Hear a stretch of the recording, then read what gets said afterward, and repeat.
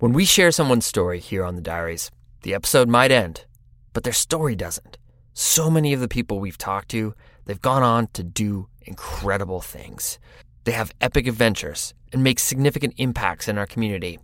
Over on Diaries Plus, we're catching up with some of our former guests to see what they've been up to. I recently sat down with Connor Ryan, a Lakota professional skier from our Sacred Slopes episode, who's been knocking out groundbreaking projects ever since the episode aired. It's really incredible. We had a great discussion about the impacts he's made, what keeps his fire burning, and taking ski lessons as a pro skier. Here's a snippet of the conversation. All the source of joy that I use to fill my cup to be out in the world doing positive things comes from my relationship to the outdoors. And so I really focused on wow, there's so much power if I can give one person the relationship to the outdoors that I have through skiing. And maybe that will have as profound of an effect on them as it's had on me. To listen to the full episode, use the link in the show notes to subscribe to Diaries Plus today. Yeah, you get more shows, but you also have a peace of mind of powering what's out there right now, keeping us moving forward, keeping this community together. So thank you for everyone who supported and everyone who's going to support. We appreciate it.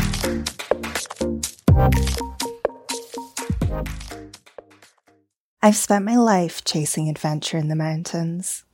I moved to Alaska when I was 19 and became an adult climbing the Chaucy Chugach outside of Anchorage. I loved life in Alaska. I loved the way the snow felt like polystyrene under my boots and how my eyelashes would freeze together in the still night air. I loved that a moose blocking the bike path on my commute to work was a valid reason for being late. I loved that I could step outside of my front door, cross a single road, and then walk to the top of a mountain, picking my house out among the crisscross of streets below. It wasn't where I grew up, but I fit there. It felt like where I belonged. After almost a decade in the last frontier, I started to feel restless again. A weekend camping wasn't enough. I wanted to go for months. I wanted to explore other states and walk across national parks. I read thru-hiking blogs obsessively, slacking off at work in favor of gear lists and permits. Thru-hiking started to feel like a compulsion. I had to hike, the same way I had to breathe. So I quit my job, left Alaska, and found myself with a gaggle of other thru-hiker hopefuls, sleeping fitfully at a trail angel's house in San Diego, ready to start the Pacific Crest Trail the next day.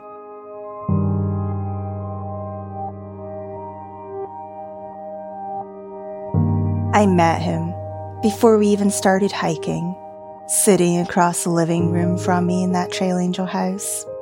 He was tall, handsome, and charming, and calm, a counterpoint to my nervous energy. He was dressed entirely in grey, but was still somehow the most colourful person in the room. He cracked jokes, and I thought, this is someone who would be fun to hike with.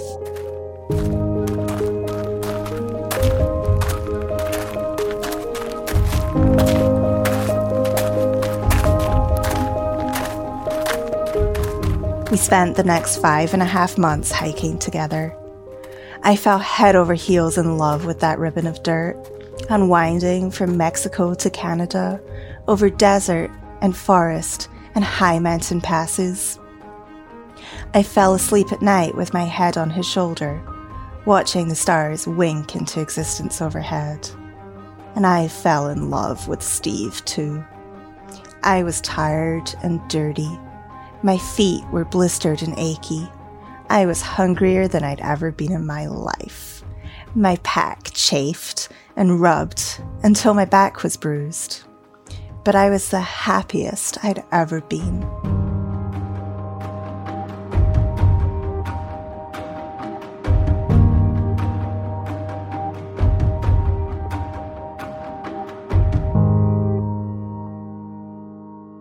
Then we hit the Washington border. We had just 500 miles left until we finished. Every step no longer felt like an accomplishment.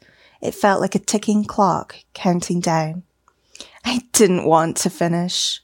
I didn't want this to be over. I didn't want to go back to sleeping in a real bed and paying bills and sitting in traffic.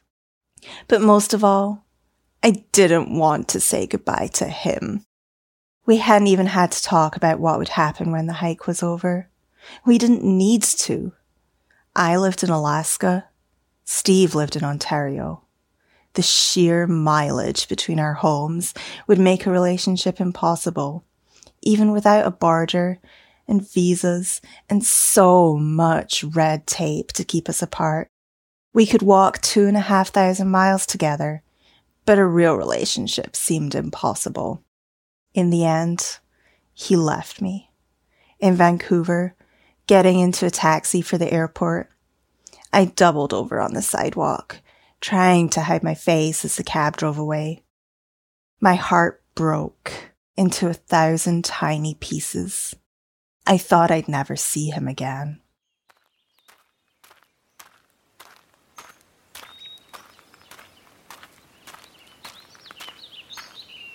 The next summer, I started the Continental Divide Trail. He met me at the US-Mexico border where the trail begins. We hadn't seen each other in 6 months, but nothing had changed.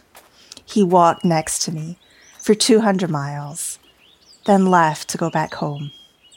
I turned north and hiked to Canada alone. I faced snowstorms and mountain lions and the aching loneliness of not seeing another human being for days at a time. I found that I was stronger than I'd ever thought I could be. I thrived on independence. I was responsible for my own mistakes and successes. I didn't need anyone else. We continued this pattern for a few more years. I'd pick a through hike and he'd join me for a section. He'd fly to Anchorage. I would fly to Ottawa. We couldn't be together, but we couldn't be apart either. Our relationship was becoming as much a compulsion as thru-hiking ever was. I did some research into emigrating and started to realize just how much I'd have to give up. We'd have to get married. I wouldn't be able to leave Canada for at least a year. I'd be separated from my family and friends and the mountains that I love. I wouldn't be able to work for at least 6 months. I would be financially dependent on him. I would lose the fierce independence that I'd cultivated as a solo female thru-hiker.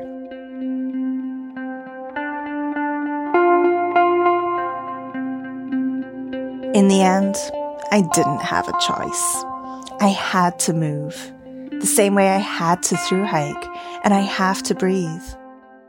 We got married in our hiking trail runners.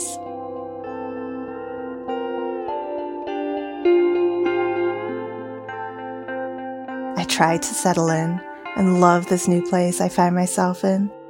I don't think moving to a new country is ever easy, and I'm incredibly privileged to even have the opportunity to relocate. Still, I struggled. Not working makes it difficult to meet people, and Ottawa is a government town, short of the dirtbags and outdoorsy types that I easily connect with. Ontario is also pancake flat. The Adirondacks are only a 2-hour drive away, but my visa meant that I couldn't cross the border. Homesick, lonely, and sad. I miss my friends and my family. But most of all, I miss the mountains and the freedom I felt there. I'd expected to have to put parts of my life on hold, but I thought I could handle it. Not working was a problem, but the loss of independence was far bigger.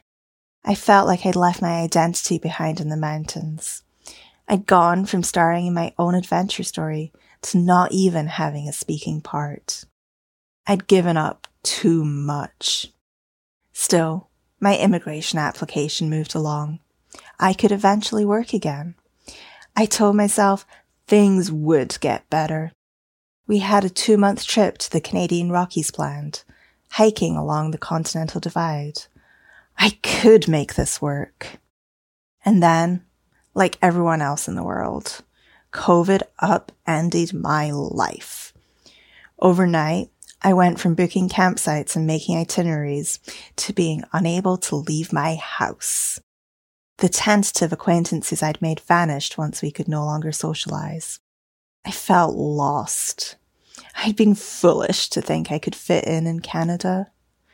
I spiraled down, watching our summer plans evaporate in closure after closure.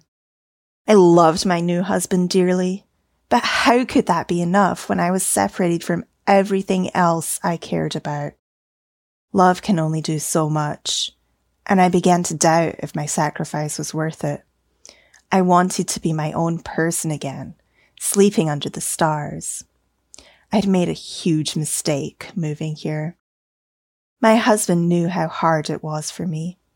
He held me while I cried, but he seemed just as powerless as I was to fix anything.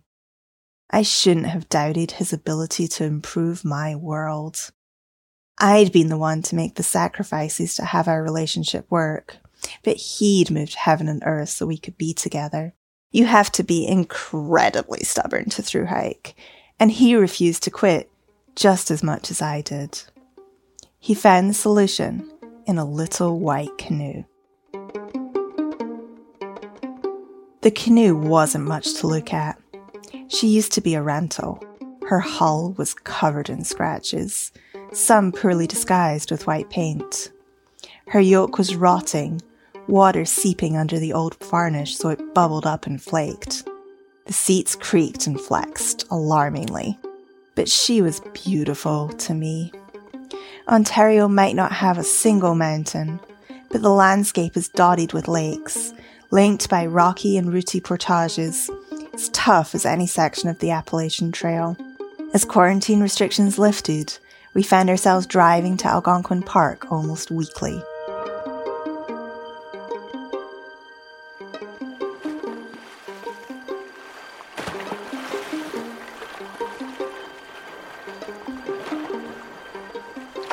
As we put our new canoe in the water and took those first few paddle strokes, I felt my heart lift. Something magic happened after the third or fourth paddle stroke. The canoe started to glide effortlessly, cutting through the water like scissors through wrapping paper. It was silent. It was easy.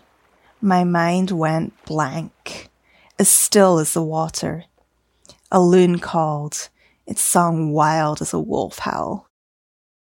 Canoeing isn't the same as watching a trail disappear over the horizon, twisting and turning over ridges and passes. But my soul felt the same lightness as the lake opened up in front of me. Our first portage had more moose hoofprints than human footsteps.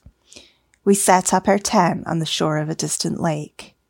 The stars winked into the dusk, just like they had on the PCT, while distant wolves howled. We spent one night in Algonquin, then 3, then booked a week-long trip.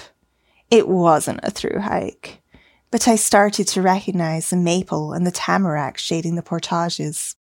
I could tell the difference between loons and mergansers just by the splashing noises they made outside our tent. We found the moose and bear that I'd missed so much. I began to feel that connection I'd lost. Maybe it's cliché to move to Canada and find your sense of identity in the bow of a canoe, but it's where I rediscovered part of what I thought I'd left behind in Alaska. This isn't my wilderness. It's still foreign to me, but it's starting to feel like home.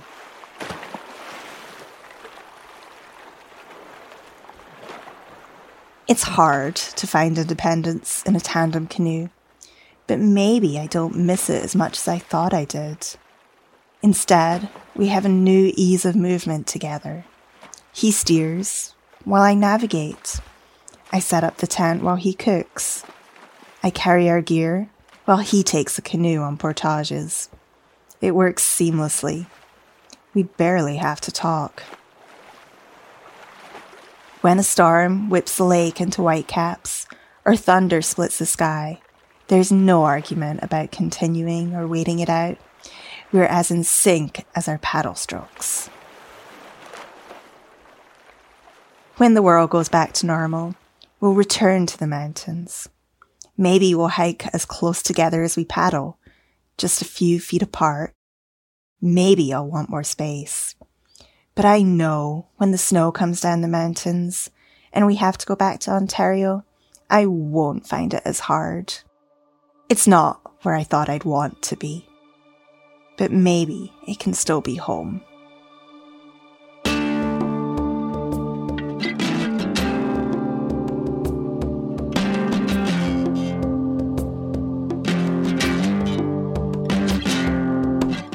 I'm Eloise Robbins, and this is my short.